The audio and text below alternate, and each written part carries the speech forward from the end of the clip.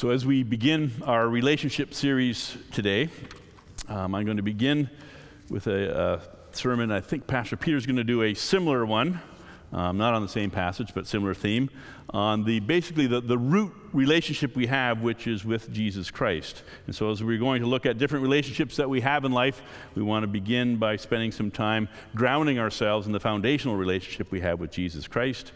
And so to do that, I thought it would be very helpful to look at Galatians 3. I'll start at verse 23 and read into chapter 4, verse 7. Hear the word of God. Before the coming of this faith, we were held in custody under the law, locked up until the faith that was to come would be revealed. So the law was put in charge of us until Christ came, that we might be justified by faith.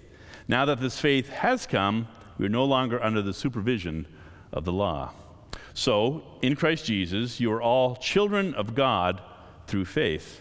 For all of you who were baptized into Christ have clothed yourselves with Christ. There is neither Jew nor Gentile, neither slave nor free, neither male nor female, for you are all one in Christ Jesus. If you belong to Christ, then you are Abraham's seed and heirs according to the promise. What I'm saying is that as long as heirs are underage, they are no different from slaves, although they own the whole estate. They are subject to guardians and trustees until the time set by their fathers. So also when we were underage, we were in slavery under the elemental spiritual forces of the world. But when the set time had fully come, God sent his Son, born of a woman, born under the law, to redeem those under the law, that we might receive adoption to sonship. Because you are his sons, God sent the Spirit of his Son into our hearts, the Spirit who calls out, Abba, Father. So you are no longer slaves, but God's children. And since you are his children, he has also made you an heir. This is the word of the Lord.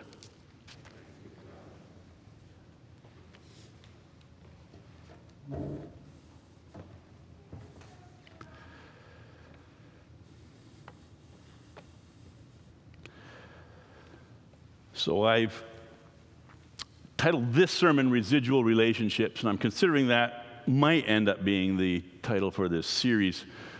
And I always check my titles to make sure, they're not saying something that other people will pick up in a different way. So I Googled residual relationships. If you're ever having trouble sleeping at night, Google residual relationships, and you'll get far more complicated information about statistics than you could ever possibly want.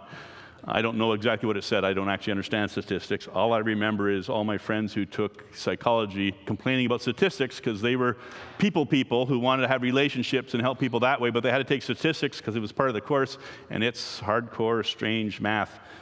Anyways, that's where residual relationships takes you if you Google it. So I guess you probably won't do that.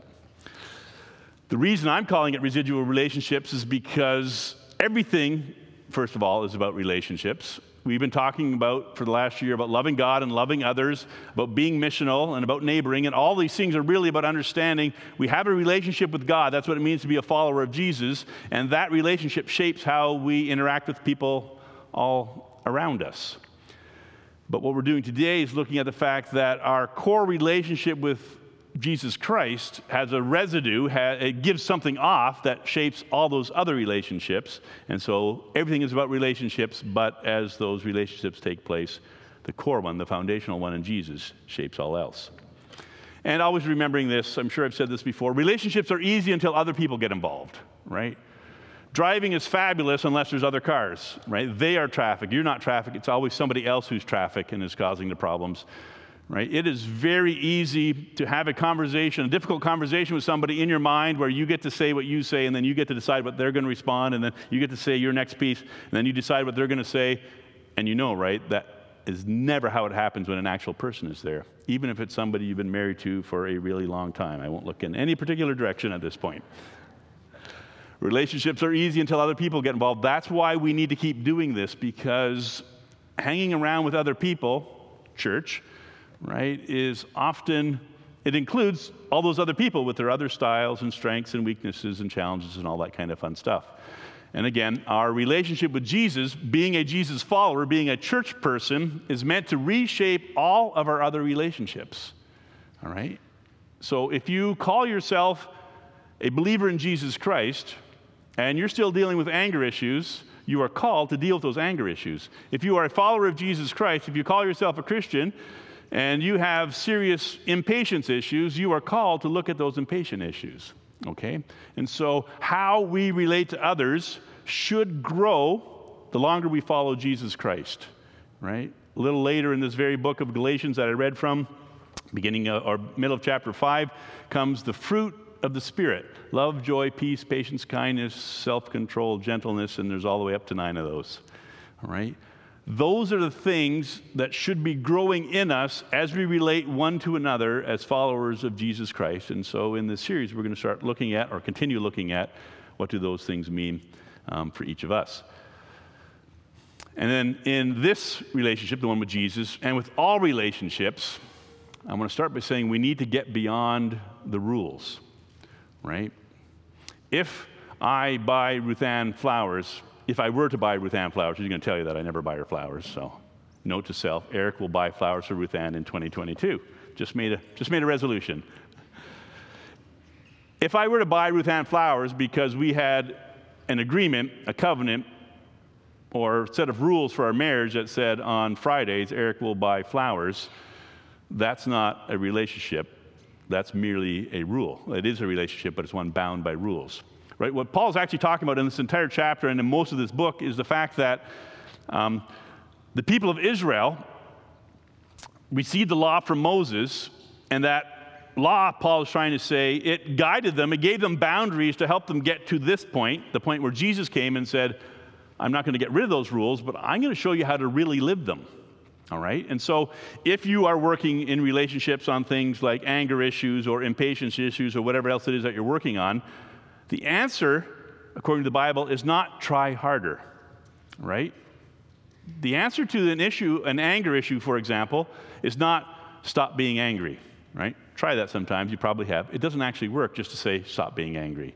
You might show the right outward signs for a while if you try harder, but the brilliance of the Bible, the brilliance of Jesus, was that he came and said, I didn't come to abolish the law, I came to fulfill it.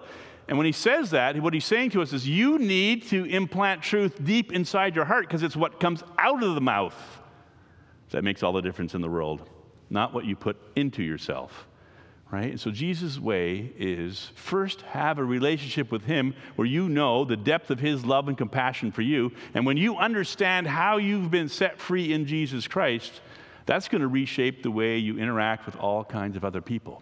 So don't try harder.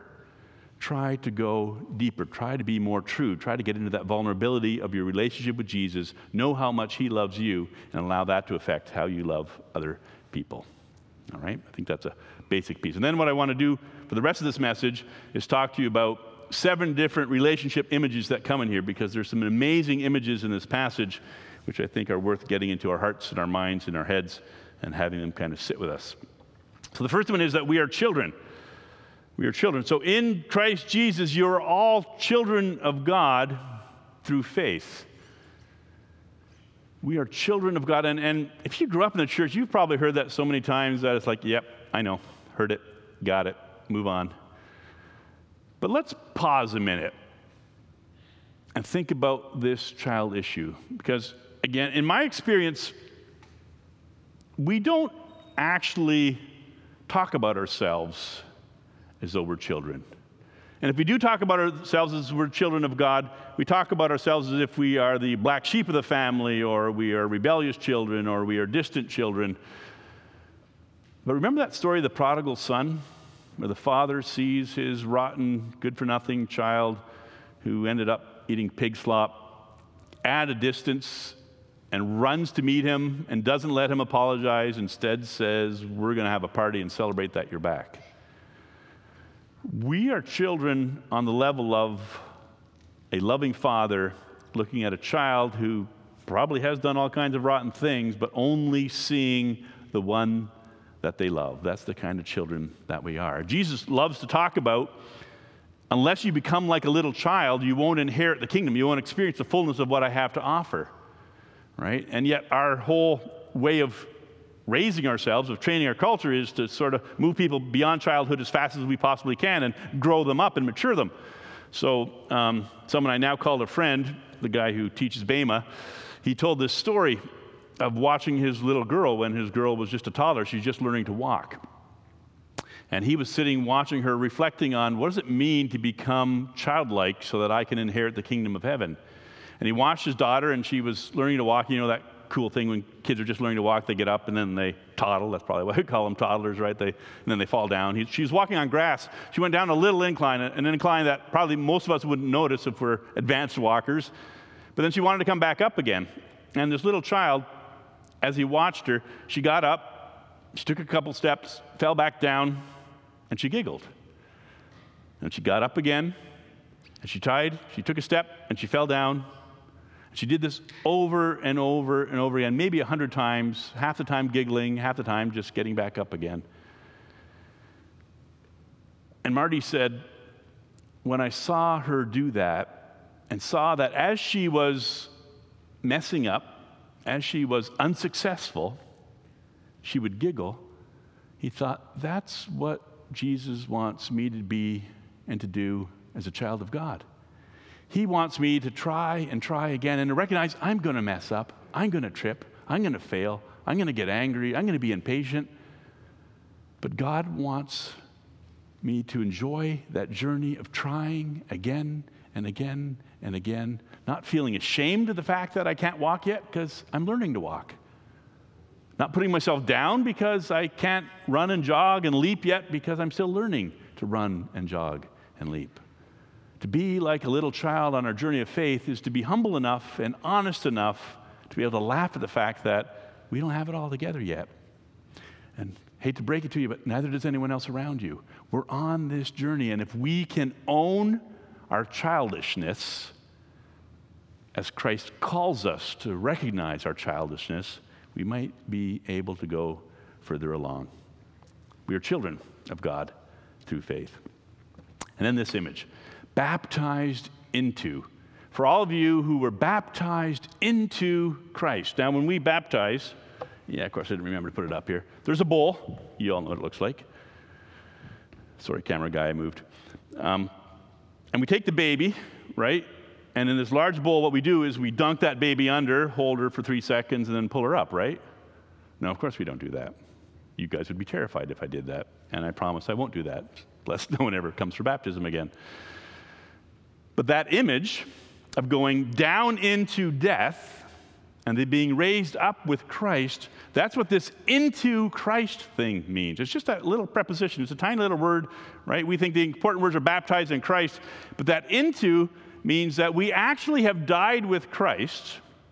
So death has been removed from us, washed away, the sign of baptism. And we've been raised up, resurrected with Christ. So we are now in Christ. Right?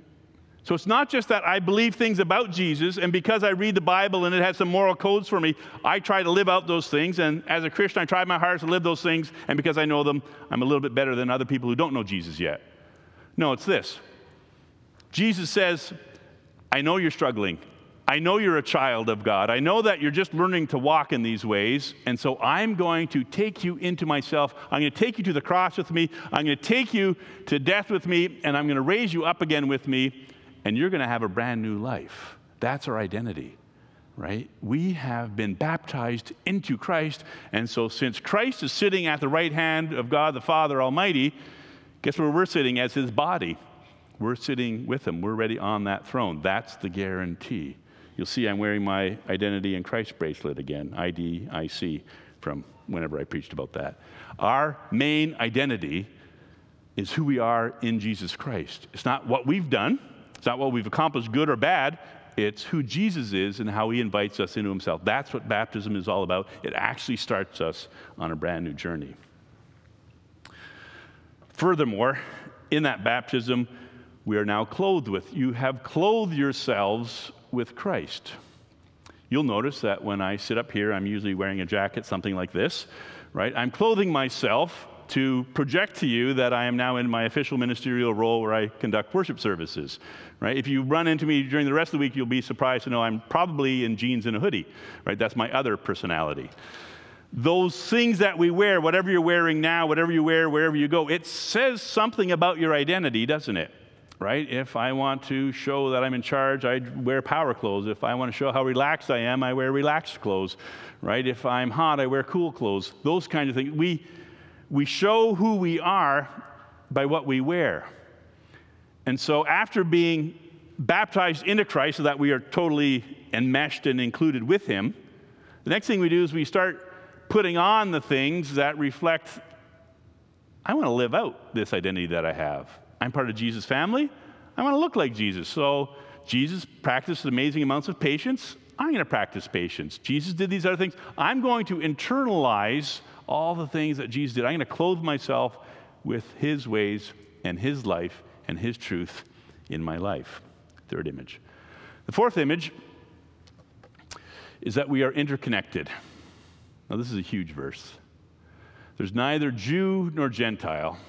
There's neither Canadian nor American. There's neither Asian nor North American, however you want to put those two words in there. There's no cultural separations when we're all one in Christ. There's neither slave nor free.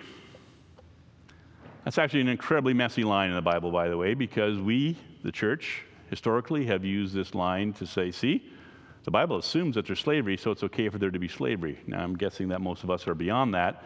I just need to point that out, that that's part of what we've done with the Bible. And what this passage is really saying to us is there are no social standings when you're in Christ, right? When you walk into this community, it doesn't matter if you're the most powerful, whatever that means, person, or the weakest, whatever that means, person in this community. You're actually on the same standing in Christ because in Christ we become one. We become part of the same body.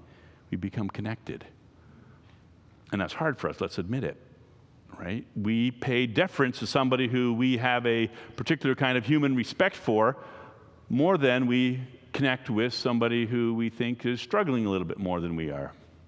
This is calling us again to be really aware that whoever you are, however you are, whatever's gone on in your life and whatever's gone on in somebody else's life makes no difference when Christ embraces you in baptism and makes you part of himself. And then that third one, nor is there male and female. Now, that doesn't just make us all, what's that word for not having a gender, right? It doesn't make us all kind of neutral. We are still males and females, but in Christ, it doesn't matter whether you're male or female. That doesn't change your standing, your relationship. It means that when you see differences among us, whether they're social or cultural or racial or gender, none of those things reshape whether or not we belong to Christ. What shapes that is faith and his love for us and his sacrifice and the fact that he has embraced us. And so in this one verse, there's this monstrous challenge to recognize that whoever we are, whatever we think our standing is in community, that is irrelevant when we meet with people of Jesus because all of us are in Christ. All of us are equal in Christ. All of us are servants of Jesus Christ. All of us are followers when it comes to Jesus Christ. We are interconnected in that way. And then the fifth image is inheritors. So if you belong to Christ, then you are Abraham's seed and heirs according to the promise. That might take a bit of unpacking. So Abraham's seed. So the big covenant of the Old Testament was the covenant with Abraham when God said to Abraham, you're going to have children like the stars in the sky or the sand on the seashore, so lots. And that promise is going to come through your promised son, Isaac, and through Isaac, Jacob, and that whole long line that Ruth Ann sang on Christmas Day, or whenever that was. That whole line leads to Jesus. And at Jesus, it no longer becomes about who's going to inherit because Jesus became the end of that line. He was the one they were all waiting for. So now it's no longer, oh boy, I wonder if I'm going to have a boy and if that boy is going to be on the line of Jesus because Jesus already came. Now it's become, if you believe in Jesus, who is that promised seed, that promised child, then you're actually a descendant of Abraham, and you're going to receive everything that was promised to Abraham. You're now part of that group. And this is important because this whole idea of inheritance, this whole idea of what we receive in God, is kind of the heart of the life that we live here. Now, my sense is a lot of times, and particularly at funerals, we think of our inheritance as that which will come after this life. And I want to suggest to you that what the Bible teaches first and foremost is that your inheritance is the fact that you have the relationship with Christ now. Your inheritance is that you are in Christ now, not that you'll receive Christ later. Your inheritance is that God is saying, I am going to send you my Spirit, that's point 7 coming up, right? And I'm going to allow you and empower you and enable you to live out the kind of stuff that I've called you to. And so live with that sense of hope and trust and acceptance that I'm already part of this team. My identity is already in Christ, and I have inherited all these things. Because when do you inherit? Do you inherit after you die? No, you inherit after someone else dies. And Christ died for us that we might receive the inheritance now. What Christ has given us is that which we can use now to make a difference in this world, to bring his kingdom into life in this world. And the sixth one, we are purchased for freedom, to redeem those under the law that we might receive adoption to sonship. Now, I think if I noticed correctly, the version of the Bible that was on the screen was a little different than the version that I was reading, which is fine. It actually helps me point out something. Because in that version, there were more male pronouns and so on. Because the version that I'm reading tries to, whenever it makes sense, if it's talking about people, to use neutral pronouns, so that includes male and female, right? Right and fitting with Galatians 3:28, of course. There is no longer male or female in Christ. And in doing so, they didn't change sonship to childhoodship, right? And they did that on purpose. They left this one male. Why is that? Because in the passage, as Paul is talking, it would be the oldest male child who would inherit, right? And so if you're going to talk about inheritance, you got to kind of keep it male, because at least in that culture, that doesn't mean it has to be in this culture, but in that culture, it was the oldest male who did the inheriting, right? So this adoption of sonship means that somebody who was on the outside, who had no standing, the kid on the playground who always got picked last, that's the kind of feeling, right? Gets brought into and adopted and made captain of the team, right? That's the kind of image that's going on here. Adoption it's a sensitive topic.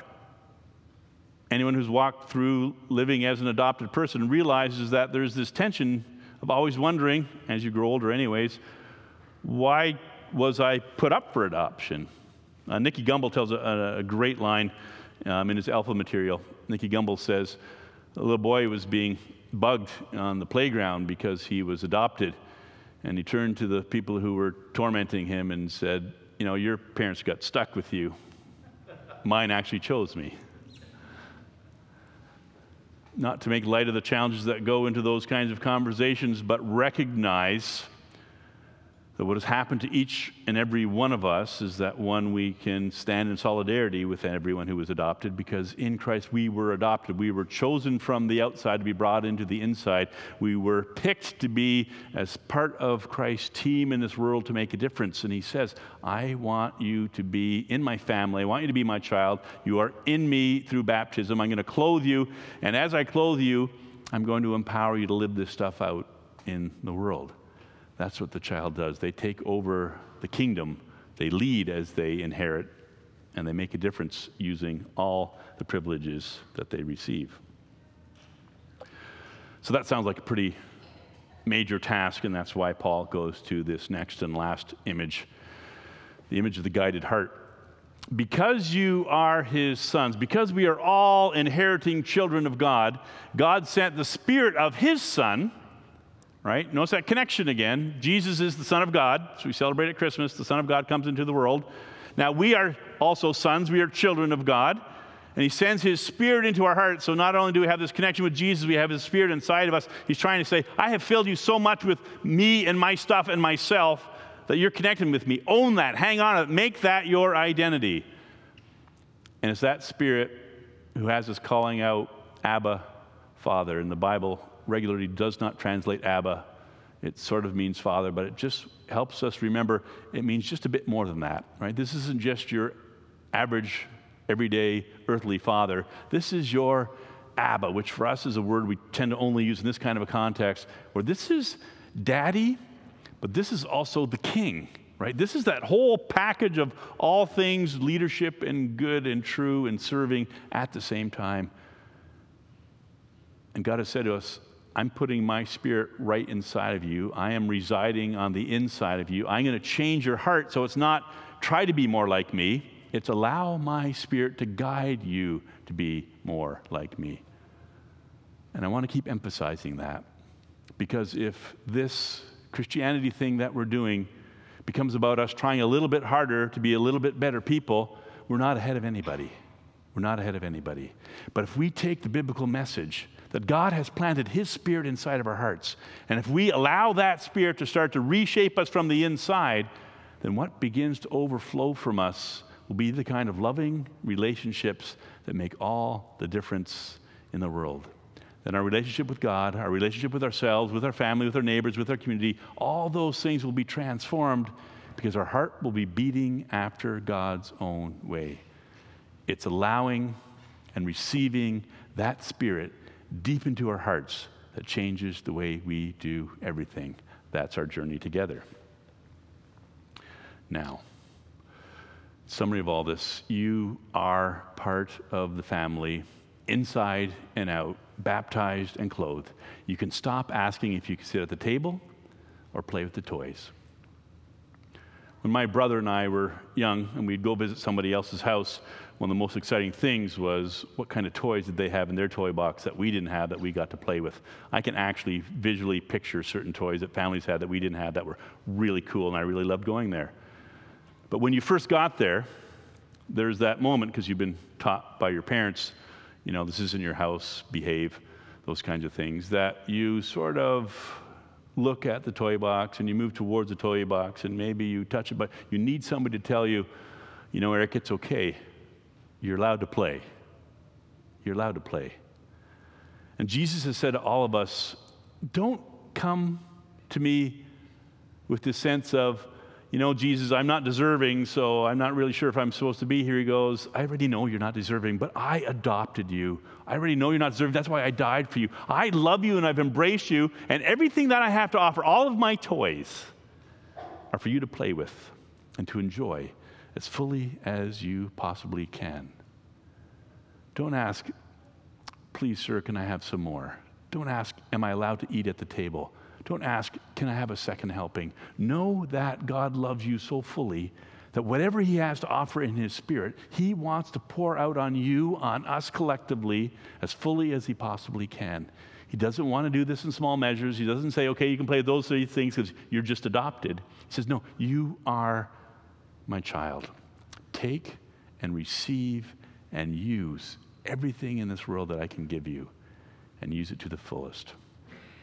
People of God, I'm encouraging you, as we begin this year looking at our relationship with Jesus, know the fullness, first and foremost, of his incredible love for you and all that he has in store for you. Let that sink in. Let that shape your heart. And when you know how deeply loved you are, allow that love to begin to pour out into all the other relationships that we talk about. That's who we are in Christ Jesus.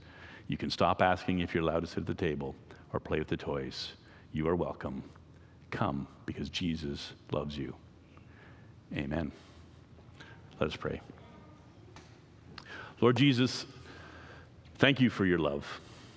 Thank you for all the ways that you have shown not only that you are the Son of God, but that we are called to be children of God with you.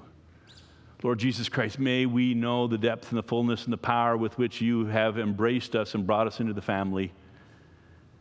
And so when you offer fruit, when you offer healing, when you offer restoration, we pray that you would help us to take and eat and fill ourselves with the fullness of what you are doing in our lives. Lord, may we embrace every gift you've given us, every ability you've given us, every talent you've given us, the money you've given us, the places you've given us, the relationships you've given us. All of these, Lord, may we use to make a difference in this world for good. May we receive your love, and may we show love to everyone we meet along the way, knowing that you have given us in such abundance that whatever we pour out to others will just keep on growing and multiplying in you.